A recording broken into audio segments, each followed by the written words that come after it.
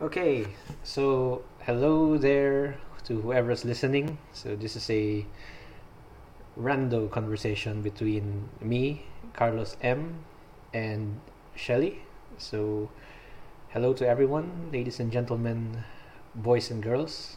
Although if there are any boys and girls around here, I would advise you to tell your parents to change the conversation, or rather the channel, back to Ryan's Toy Reviews or something, because although both of us are family friendly uh, Christian people, this subject is a bit R18.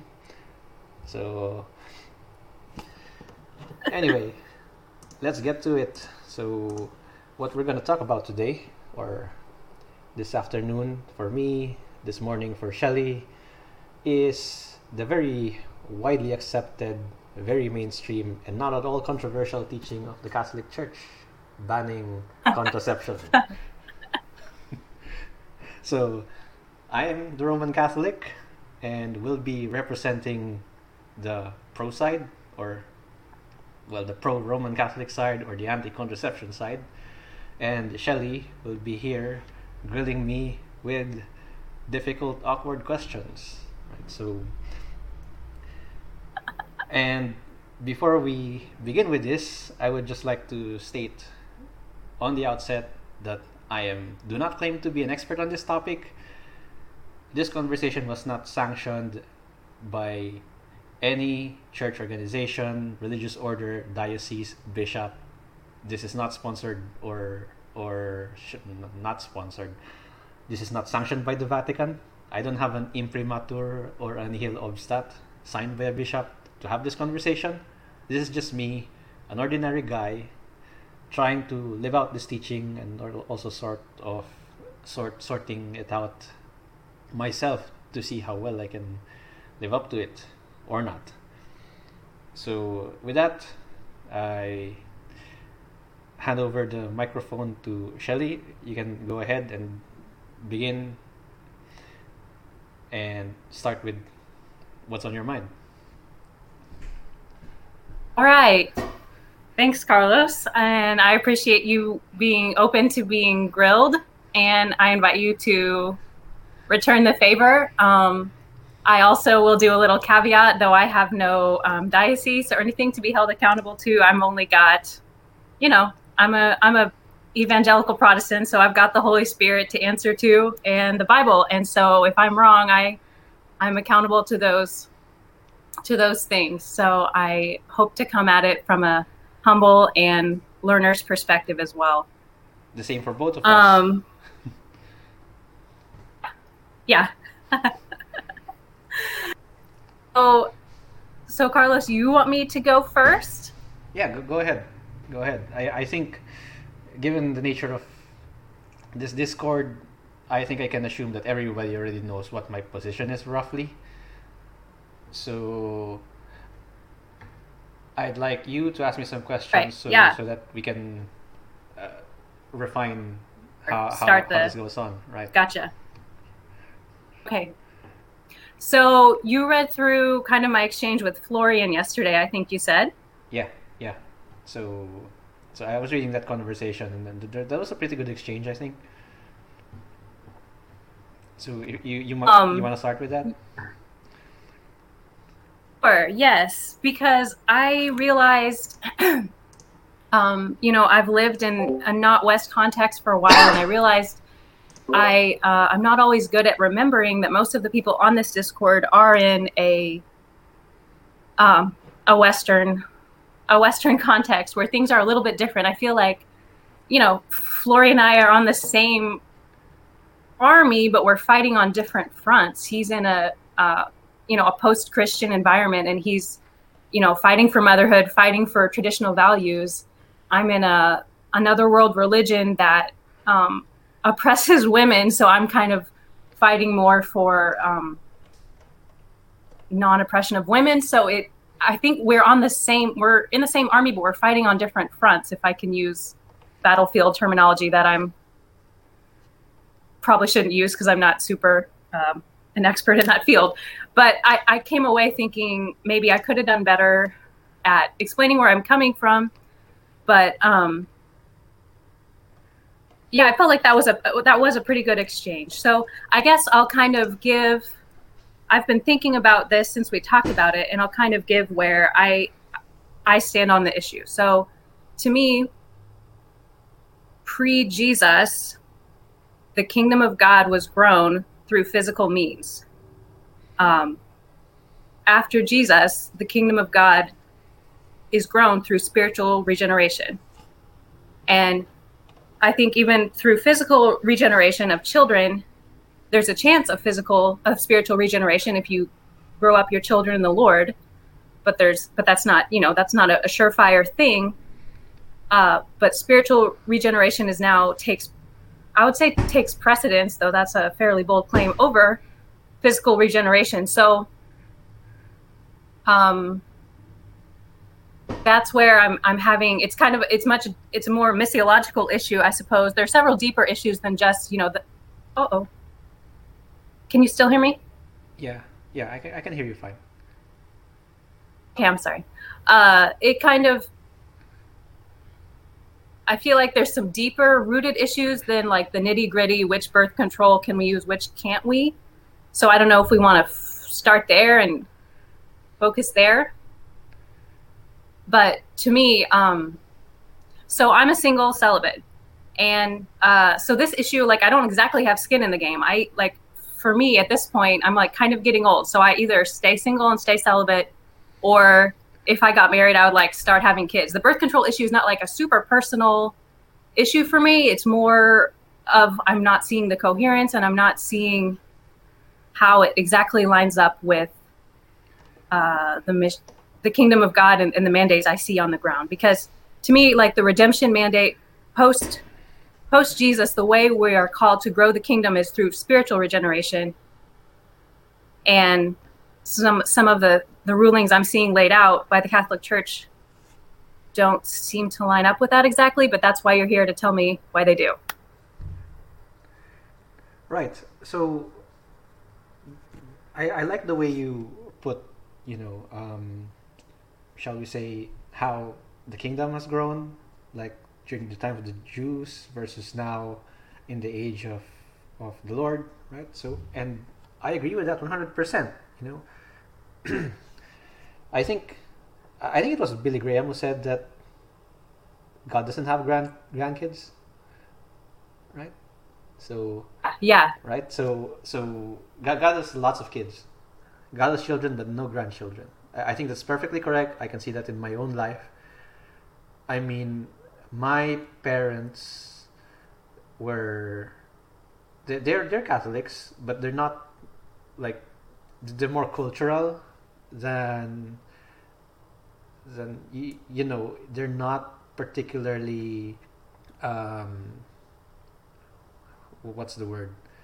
They're not particularly strict or conscientious about attending the sacraments. They'll do it when they feel like it, and that sort of thing. So even in the Catholic Church during the time of Saint John Paul II, he called for a new evangelization and said that, hey guys, look, we've been Christians for 2,000 years now, but that doesn't mean that we get complacent about not spreading the gospel and said, yeah, it's all over the culture anyway, because clearly it's not, right? So I personally found the faith much later than,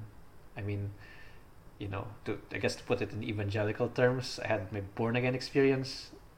So in my late teens, and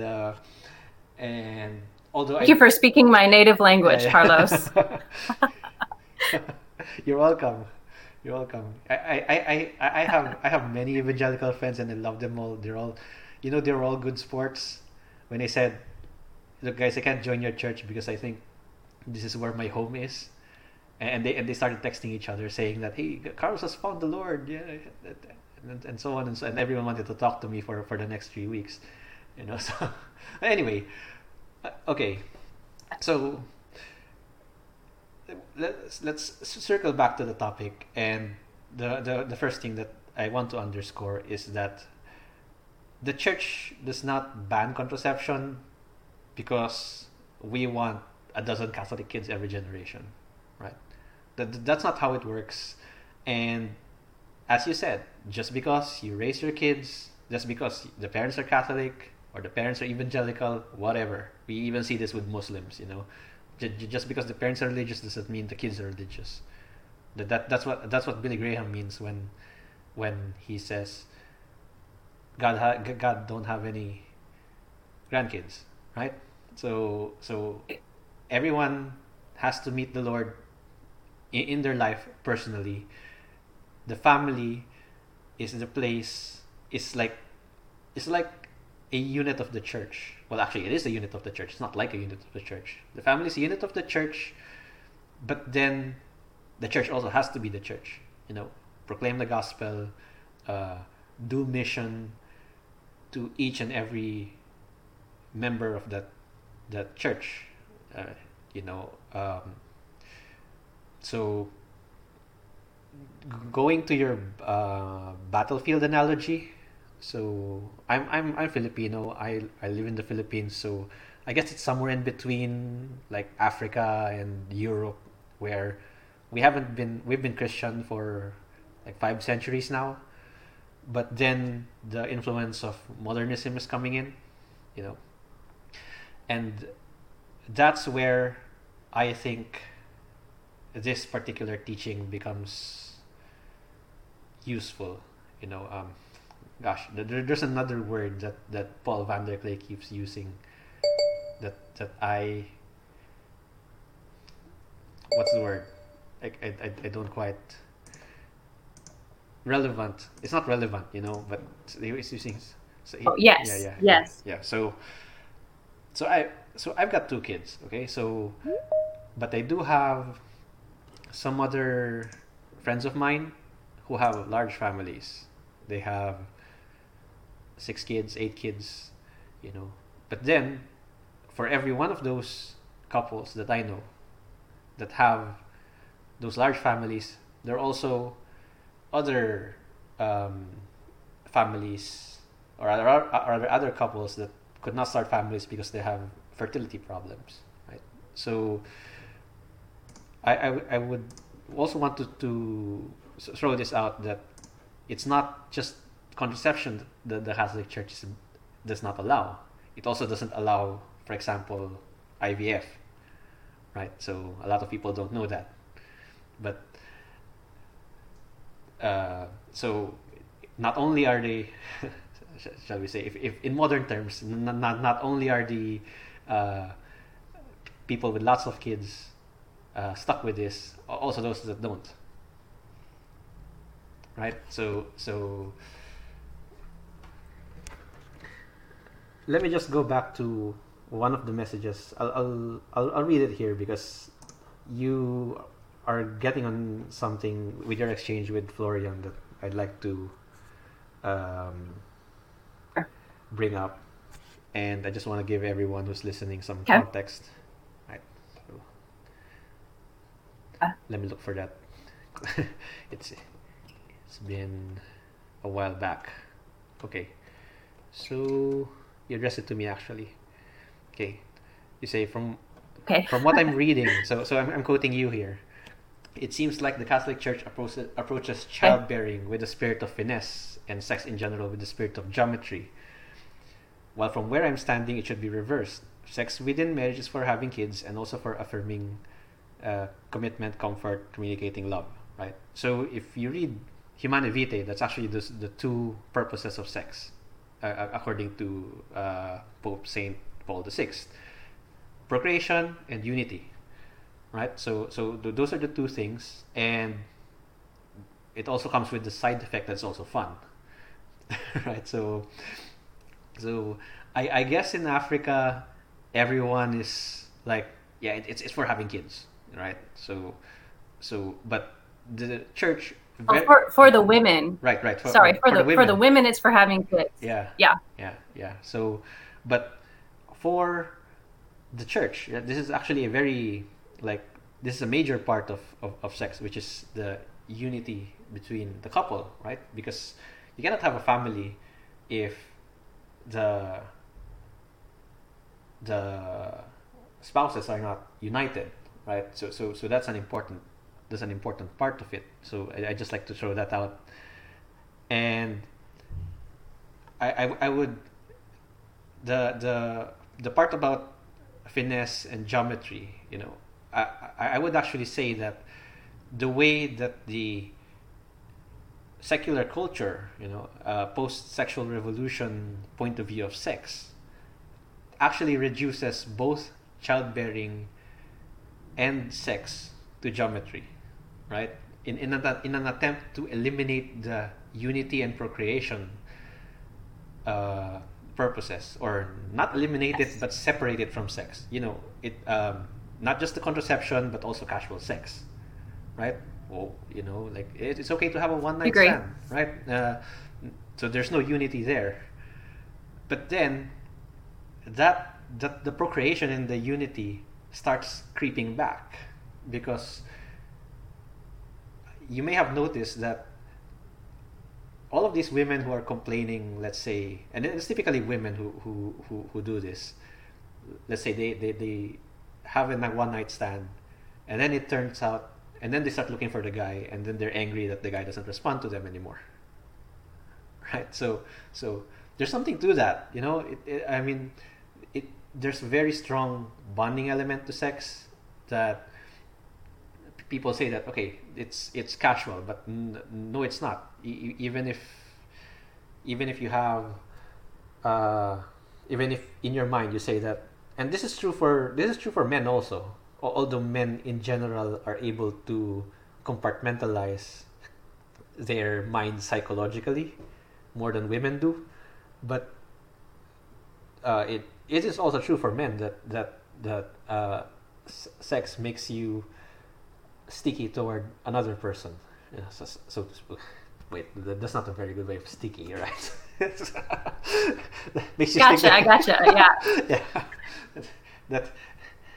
That sounded a little more raunchy than I intended it, but yeah.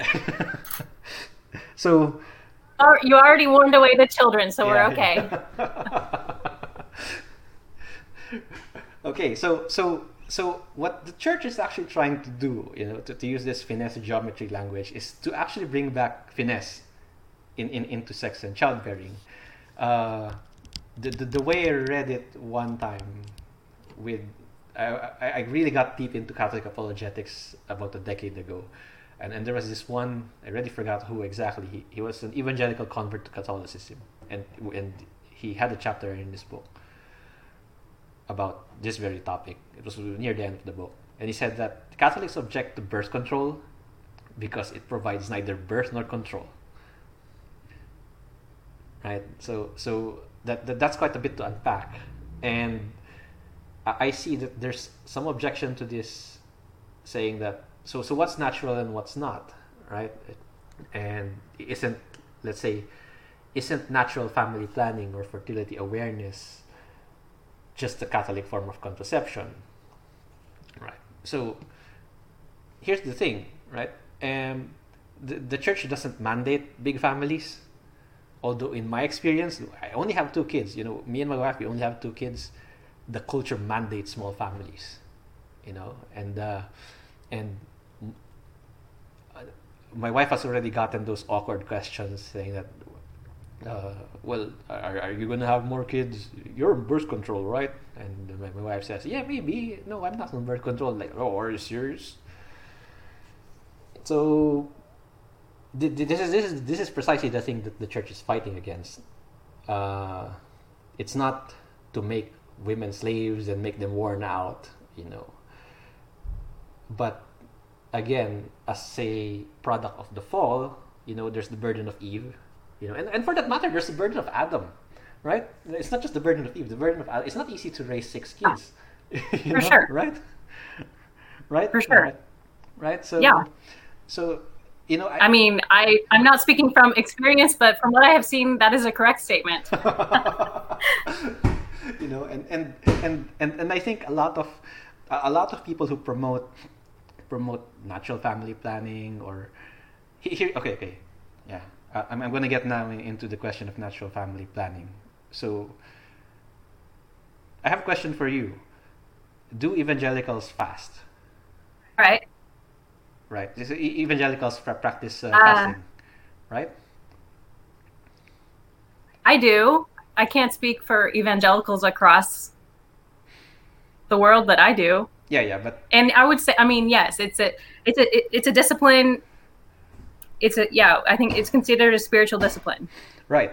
So evangelicals fast, Catholics fast, and any Orthodox here who is listening is probably laughing at us right now because we're total embarrassments compared to the Orthodox, right? They're hardcore with their fasting. Secular people fast, you know. There's now the popularity of keto with the intermittent fasting stuff, you know, fasting for 3 days. That's not easy, you know. But fasting is not a rejection of the good of food, right? In the same way that the what do you call this?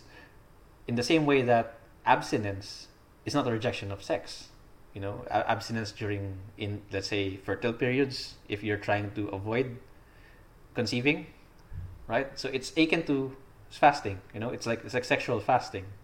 So there are these times where you have to deny yourself, and honestly, I find that the promoters, even those Catholics who promote NFP, are very bad at communicating that this is hard. You know, it's just like, you know, it's just like intermittent fasting. It's hard. You know, it's going to be difficult for you to be next to your spouse, and you know, it's the time of the day, you know, and it's the same thing with fasting. It's difficult, but it's not a denial of the good of neither food nor sex, and second, it's also orienting yourself both spiritually and physically. You know, I mean, if you're into the spiritual stuff, because, you know, secular people who practice in intermittent fasting or abstinence for that matter, that is not what's on their mind. But I think we can come to an agreement here that per se is not necessarily a denial of the good of these bodily activities. Do you think so? Can I? Yeah, go on. Okay. Anticipating an objection. All right. I'm glad because I wasn't actually. I was gonna try to. I wasn't maybe gonna go here unless you brought it up. But the whole NFP versus condoms issue to me, it's interesting because, like, as you saw with Florian and I's exchange, he brought it back to the garden, and that's where I would go as well, because to me, part of the problem, Adam was a passive in that exchange. He was, you know, with Eve. She gave him the fruit. I think part of the problem wasn't just the sin of Eve. It was Adam was not carrying out his God-given role as a leader in that exchange. And NFP, as you pointed out, like with this feminist movement, feminists are taking back their power. NFP is the onus and the responsibility and the power all lies with the woman, which to me seems counter biblical roles. Like the woman, I mean, P.S., like a woman wants to have sex when she's fertile. Like that's how the whole cycle thing works. Right. Yeah. So you're telling a woman to not have sex with her husband when she most wants to have sex with her husband. Maybe I just have like maybe I have like too low expectations for the male gender at this point. It's possible living where I'm living that I might be wrong, but I feel like the husband will not like reject those advances if she decides like, hey, what the heck, let's have sex. And then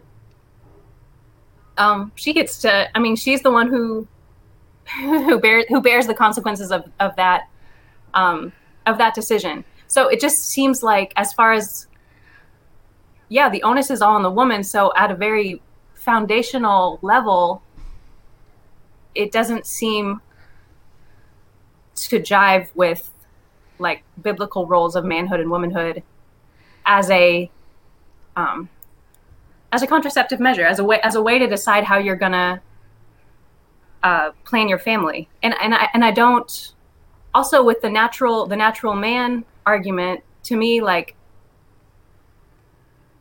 it's within nature for a couple to have sex. So by not deciding to have sex, I don't understand how that's going. That's not going against the natural order any more than using a non-fertilization, a pre-fertilization method of contraception. I guess I don't see the nuance there. Right. But okay, so I'll connect this back to eating, right? To food. Now, let's say our culture or the modern culture has a problem with eating just as it does with sex. Well, actually it does, except the Vatican didn't come out with a controversial encyclical about it. Well, maybe they should. Right? So, but I guess think about it this way, right? Let's say you wanted to disconnect, right? So the purpose of food and isolate the pleasure of it, right? So how would you go about doing that? Yeah, maybe you can put a plastic bag in your throat and then pull it out so that you don't get fat, or drink some medicine or poison, really, to prevent your digestive system from functioning properly, so that you would not absorb the calories that comes with that food. So that's really more of how the church sees the whole contraception issue, and that's exactly what we mean by natural, right? And it's not so much that, okay, so, and with regards to the burden, man versus woman, I can tell you that NFP is extremely difficult for a man. I'm not going to say whether it's difficult for a woman or not, because my wife is not in this conversation. But I've seen critiques of NFP online, and a lot of them, I know what you're getting at. I see a lot of people who are complaining that NFP doesn't work because my husband doesn't want to get involved with this, right? And I just want to say outright that those guys are jerks. All right, those guys are total jerks. If that's the problem, there is not that. The problem there is not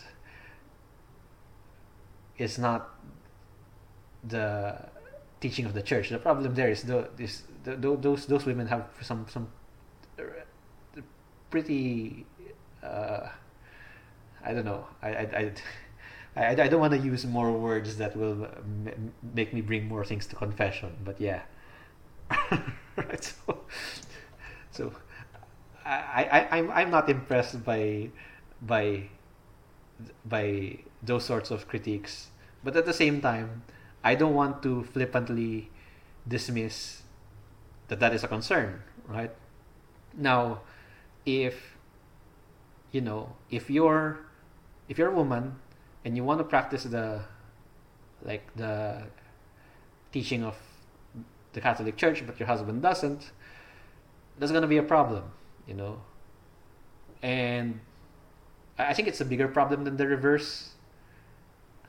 I couldn't say for sure which one is more common, because I sort of surrounded myself with some pretty hardcore people, just the way things went. So, but both man and woman have to share in the burden. So that's the first thing. The second thing is that if you think that's a difficult burden to carry for the women with NFP, right? It's even more difficult with artificial with the artificial means, or with contraception, shall we say? Because I do want to distinguish between family planning and fertility awareness and contraception, because that the whole concept of contraception that's not just a tool, that's also sort of a worldview, right? And I'm not sure we have enough time in that conversation to unpack that, but if you're, let's say, if you're in birth control, pills, injectables, IUD, whatever, it's not the man's body who's getting invaded. It's not the man's body who's getting hijacked with all of these hormones. It's the woman's body, right? And those lefty eco-feminist types have picked up on this, and fair enough. Actually, if you read up on the development of contraception, there have been these attempts to make male contraceptive, but it turned out it was bad for the men. It like shrunk their testicles or or things like that, and then so they stopped doing it, right? But we didn't do the same for the women. I don't think that's fair. I was gonna say, inject sarcasm here. Heaven forbid a man's body be damaged by procreation. Amen, hallelujah. Preach it, sister. You know. Sorry, I will dial it down here. No, but yeah. So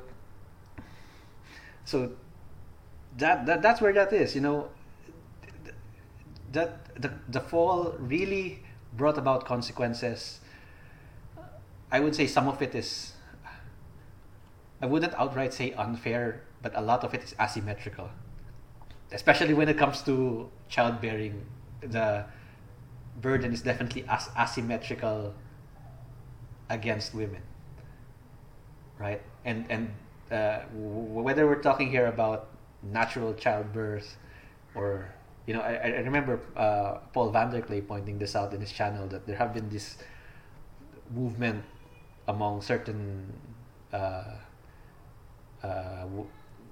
women who want to have a natural birth, no hospital, no epidural and stuff, which is like, I thought that was strange, but it's actually interesting. Yeah, I mean, those are the circles that I run in, Carlos. Really? Just for like a little information for you there. Missionary women tend to be hardcore in that regard. Wow. You people are not so different from. To tell you what, I have a friend who they have 6 kids. 2 weeks ago, my friend's wife gave birth. It was an emergency delivery. She had a problem with her pregnancy. They had to operate on her, emergency C-section, emergency hysterectomy. Those two are not going to have any more kids. But it was really hard on the woman. She got pneumonia from the hospital. I actually went to the hospital to donate blood. For I think she had to take 42 units of blood. Right? And me, I'm just talking head compared to those guys. They have skin. They have skin in the game, right? And again, this is not really so much a promotion of big families. Again, it's more of, I think, the whole big family thing is a projection of the secular culture on the teaching of the church. Although there is some, like, there are some dynamics wherein people have big families. I mean, Jordan Peterson gets into this, like, there's no really right move for a woman. You have kids, people will say one thing. You don't have any kids, or you have less kids, they don't.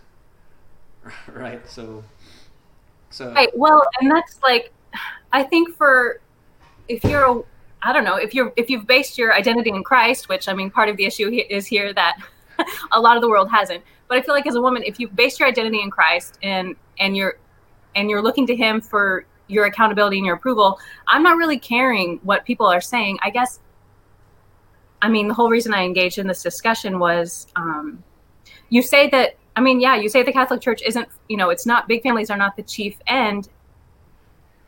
But I guess what I'm seeing is, if you follow the mandates that the church has set out, to use Petersonian language, if you follow that down, its logical conclusion or natural conclusion, big families are going to happen, and I'm all for big families. That's not the issue that I'm taking issue with. I guess I don't know if we have time to go into this. If we don't, maybe another day. But so correct me if I'm wrong. Paul says, I wish everyone were unmarried like I am, but I know that's not going to happen. But for the sake of the kingdom, if you remain single, you can focus on pleasing God. And the way the Catholic Church has dealt with that teaching from Paul is, now tell me if I'm wrong, because you know better than I, is the institution of nuns and monks and celibacy for clergy. Would that be a fair statement? Yeah, that's one way of putting it. I think, you introduced yourself in this conversation as I'm a single celibate missionary, and I, for a moment, and then we had that conversation when I brought up Billy Graham and used some evangelical language. For a while, I thought we switched. So are you the Roman Catholic now, and am I now the evangelical? So these are things that the various Christian traditions sorted out in different ways over the centuries. And again, it's not a question of. I would change your statement a bit, that it's not so much a logical conclusion as it is a logical possibility. Right, and I say that because I see that the secular culture is close to that possibility, because it promotes things other than family, like success. If I have kids now, then this is going to hamper my career. This is going to hamper my education. This is going to prevent me from earning more money that will allow me to buy that big house, but eventually the time runs out, and you run out of ways to do that, and then everyone's going to be like freezing their eggs and doing IVF and stuff. So for me, taking the secular, and I really want to refocus this conversation not just on the Catholic teaching, but how the secular post-sexual revolution doctrines, right, if you can call it that, has played out. It has not made women happy. It just made fertility doctors wealthier. And I have nothing against fertility doctors, by the way. Right? But yeah, so I mean, they're doing great service. More power to them, But the benefits are a bit too narrow, and it's not women who won out here primarily. They just became more anxious. I would agree with that statement totally. I guess back to spirit of finesse, spirit of geometry, I feel like, and this is evangelical language, so bear with me again, this whole question is more a question of the heart of the couple. I know couples who decided to not have their own children because, in America, there's an opiate problem, and there's a lot of the foster system is overloaded. So they're going to do that. That's how they're going to, that's what their ministry is going to be. They're not going to have their own kids. They're going to go that way. I know people, on the mission field who went to super hard places, and they decided that for the work that they want to do for the kingdom, they're going to focus on spiritual children and not physical children. So I guess that's the problem I was having, was it doesn't seem to leave room for a Christian to look at the Bible and to look at the world around them, and to prayerfully decide how they're going to engage this question. And I guess that's super evangelical, because again, I hold myself accountable to God. I don't really hold myself accountable to a group of teachings, man-made teachings above me. So tell me what you think was wrong about that statement, I guess. Right. Fair enough. And I'm not saying that you know, I'm not saying that those people were insincere. I mean,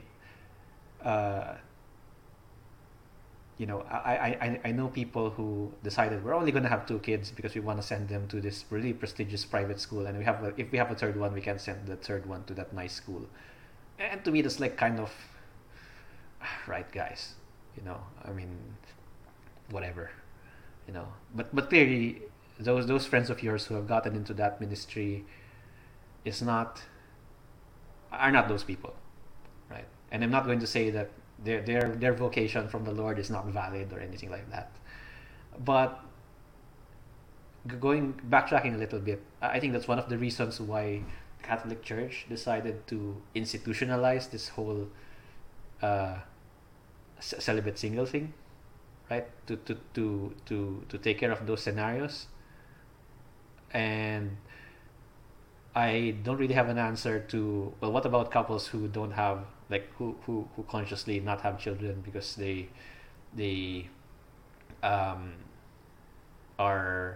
decided to want to focus on the kingdom, right? So I don't really have anything to say about that, you know, because it just doesn't, it's just not something that sort of comes up in the way we see things. But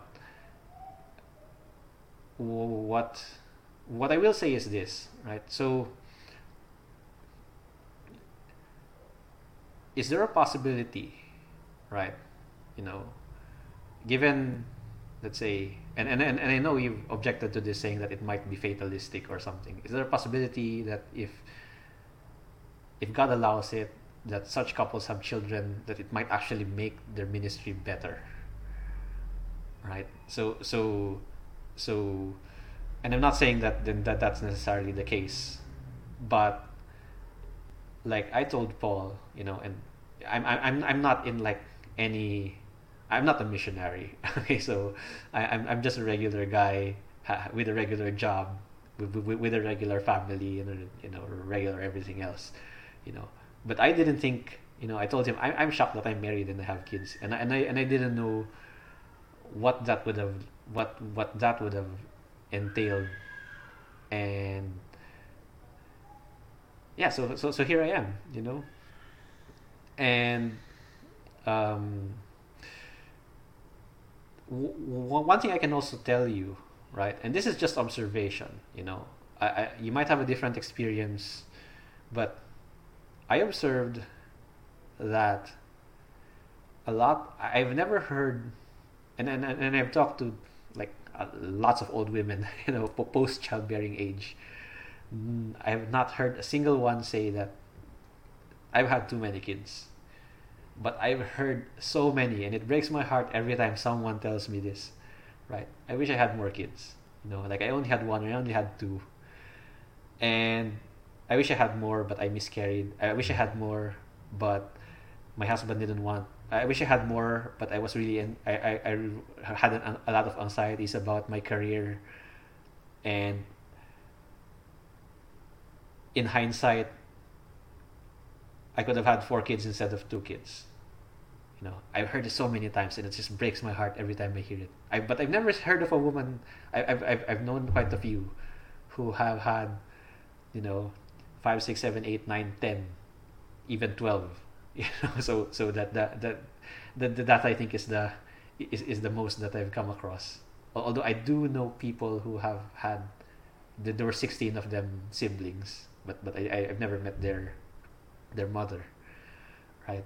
All of them said that it was so hard, you know, it's so difficult. It was like an unbelievable burden, but they were very thankful for the experience, and they couldn't have had it any other way.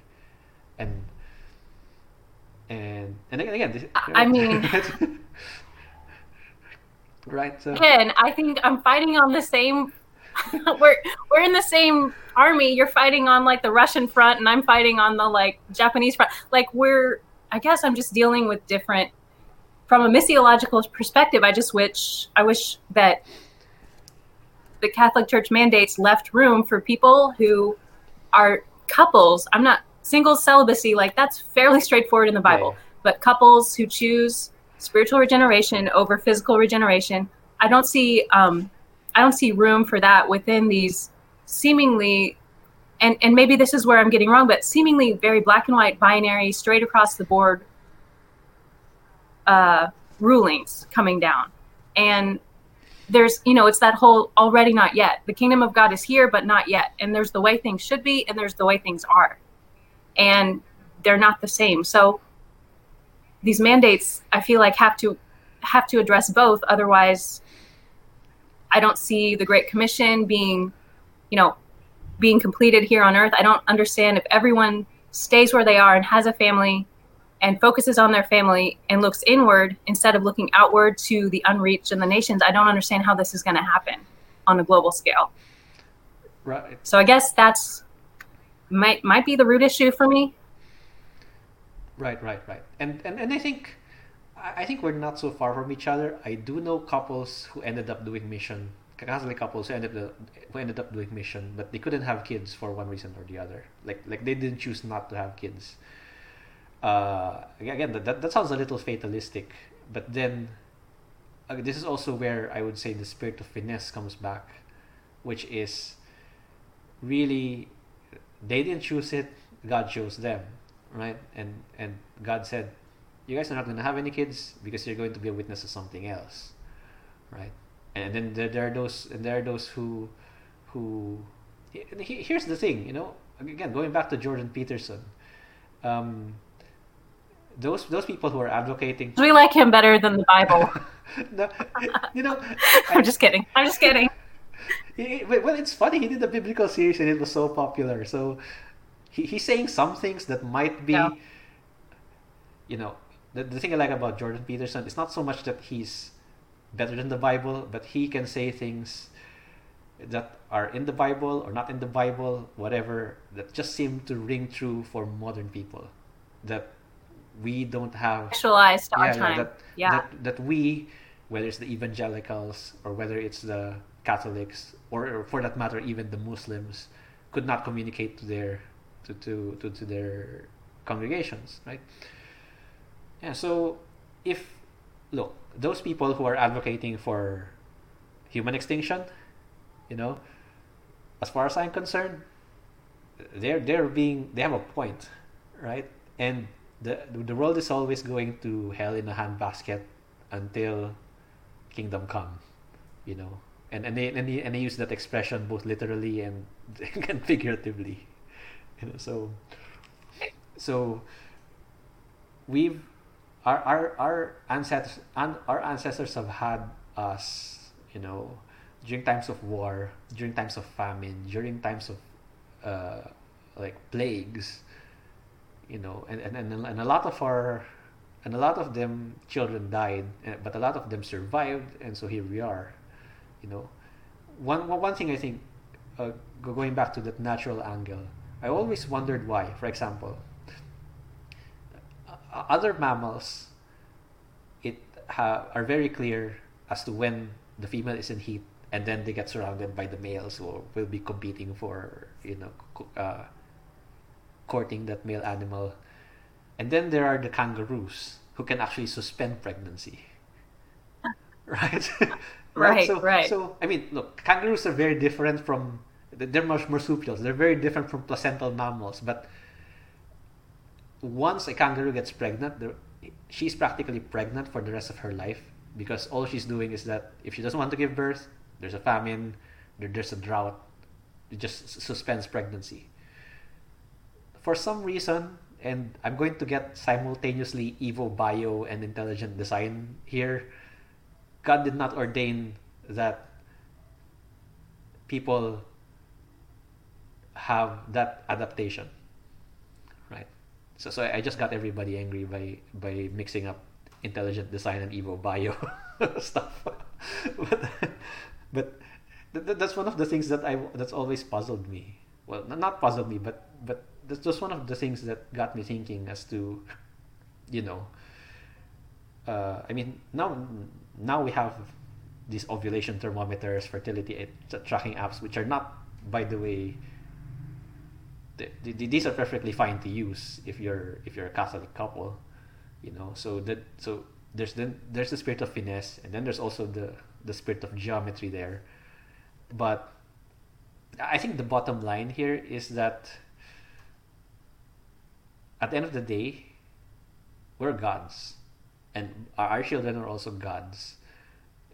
Gods, as in God''s. We belong to God, right? And I made that logical jump there that you were not going crazy on me. Yeah. So that's the thing that I've been working at in my head, for a very long time. And me and my wife, we're both doing this, and we've been having similar discussions like this. So that's why I wasn't afraid to get into conversation with you as well, because I mean, I've seen them, other couples who are doing this, and it's not just the pro NFP propaganda that you see on the internet. So some of them paint a very rosy picture of what it means. You're going to be very close to your spouse because you're going to have lots of communication. Yeah, in the Petersonian sense, where you're going to fight a lot. you know, like so for disagreeable people, you're going to feel really close because you're going to be having a lot of conflict. Yes, exactly, and that. It's not that very romantic rosy picture of things, but you're going to have all of those if you're both signed on to this. You're going to have that very difficult struggle, but then it's also a struggle together, right? And at the end of the day, that's important. That's the struggle together to see what how well you can work this out, and of course from our point of view, that's also what God is asking for us, so by the way, none of my kids are planned, but then none of my kids are unplanned either, so just wanted to throw that out for the record, so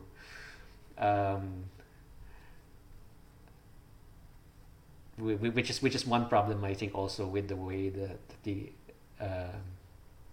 secular world approaches these things. And then again, take note that I'm not really contrasting this so much with the evangelical teaching, as I am contrasting it with the secular teaching.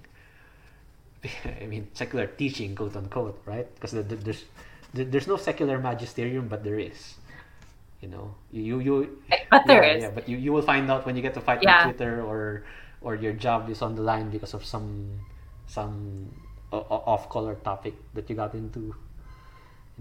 So that's really like, we are both on the same army on different fronts, and I like this conversation. I don't know about you, but I really like this conversation because what it allows me to do is to focus also the way I see my own struggle against what I see as the common enemy,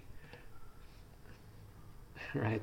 Oh, well, the secular world and isn't that's the enemy per se, but that's been tainted by these powers and principalities, right? Well, it's fascinating because I live in a place where there aren't a lot of Christians, so a lot of these conversations that are happening on the Discord, I enjoy reading or whatever, but it doesn't really engage. It doesn't engage my heart because I think a lot of Western Christians don't actually realize, it's a dark world. It's a big world and it's a dark world, and we actually have so much more in common with each other than we have not in common with each other. And so I also love this conversation because I know when we walk away, you and I are still brother and sister in Christ, and that unity is kept. But this is not a deal breaker, and I'm really grateful that we are able to have this conversation. Yeah, and I'm so glad that you are very open to this. I mean, like you said, just because it's such a ballsy teaching to say, and a lot of people are so worried about the Catholic Church, for example, that Okay, no, it's now caving into the modernists and everything. You know, when in the 1930s, all of the Christian denominations rejected contraception, right? And the events leading up to Humanae Vitae being promulgated by Pope Paul VI, all of the Catholic intellectuals, most of the bishops were saying that the Pope is going to allow this. Right? And then he comes out with the teaching, and everyone is so shocked that no, we're not going to allow this. Right? So there's always been this progressive modernizing faction within the church, but for some reason, right, the papacy, which we believe to be the office of Peter, somehow ends up keeping it in check regardless of who's there. You know, I mean, the Catholic traditionalists, they revere the the late 19th century or early 20th century Saint Pius X. You know, so he was elected Pope. He was a Vatican outsider, and thus both the conservative and the progressive factions thought they can manipulate him. And he just came out saying that no, we reject this modernism stuff. You know, you know. So, so I mean, uh, I believe that that it's a divinely ordained institution. But look, the Orthodox are more traditionalist, and if there's anything, like if I can interpret the schism of the year 1054 a bit more, neutrally, shall we say, maybe the Holy Spirit allowed us to keep the papacy so that we don't go off in the deep end, out of the deep end too much. Meanwhile the Orthodox, they just skip over modernity and they still have this traditional stuff. Right? So that thing is also, uh, I also keep that in mind. I mean, I pray for the Pope every day. There's a lot of, political stuff. I don't really like talking about it much because, you know, I if if I want my day to be ruined, I read about politics, and if I want my whole week to be ruined, I read about church politics. Things like that. Oh, Right. So that's fair. but no, I mean, look, God is in charge. But that's the bottom line. The goal is Christ. And we're all fighting the same battle. We might disagree on tactics, or we may just be fighting different fronts. But thank you so much for taking the time to listen. And the way this, the reason why we had this conversation is because it wasn't even me. I forgot who it was that brought this up. Uh, but he said, Well, yeah, yeah, I don't. Yeah, yeah. But I'm sure I'll remember in a few minutes. So, so, but anyway, it's not very common for someone to like say that this is their position, because it just sounds insane, right? But there you go. I think I managed to articulate a case for it from, theoretically, and also, in thank you practice. very much. Well, you're welcome. I mean, that's part of like I'm drawn to insane sounding people as I, quit my job in America and moved to parts unknown for reasons strange to anyone outside the church. So I'm drawn to ballsy people myself. So it's good. And meanwhile, I'm the opposite. I I didn't exactly quit a promising career, but I could have made moves that allowed me, let's say, to go to the States to study or to work and have a nice sounding job and six-figure salary. But, I stayed home, got married. My wife went back home because she was actually studying abroad at the time. And we're now that regular couple, or ordinary couple with ordinary kids working ordinary jobs, and somehow we're all part of the same church, Yeah. and that's how the body of Christ works.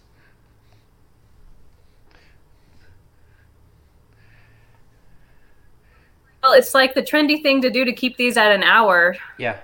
Um, I don't think I have much to say at this point. I'm a bit tapped out of already. Do you have any concluding things to say? No, I thanked you, and I think this was good discussion. All right. Um, So shall Good. shall I? Yeah, I'll think I'll stop recording now. Yeah. Okay. Thanks, Shelly. All right.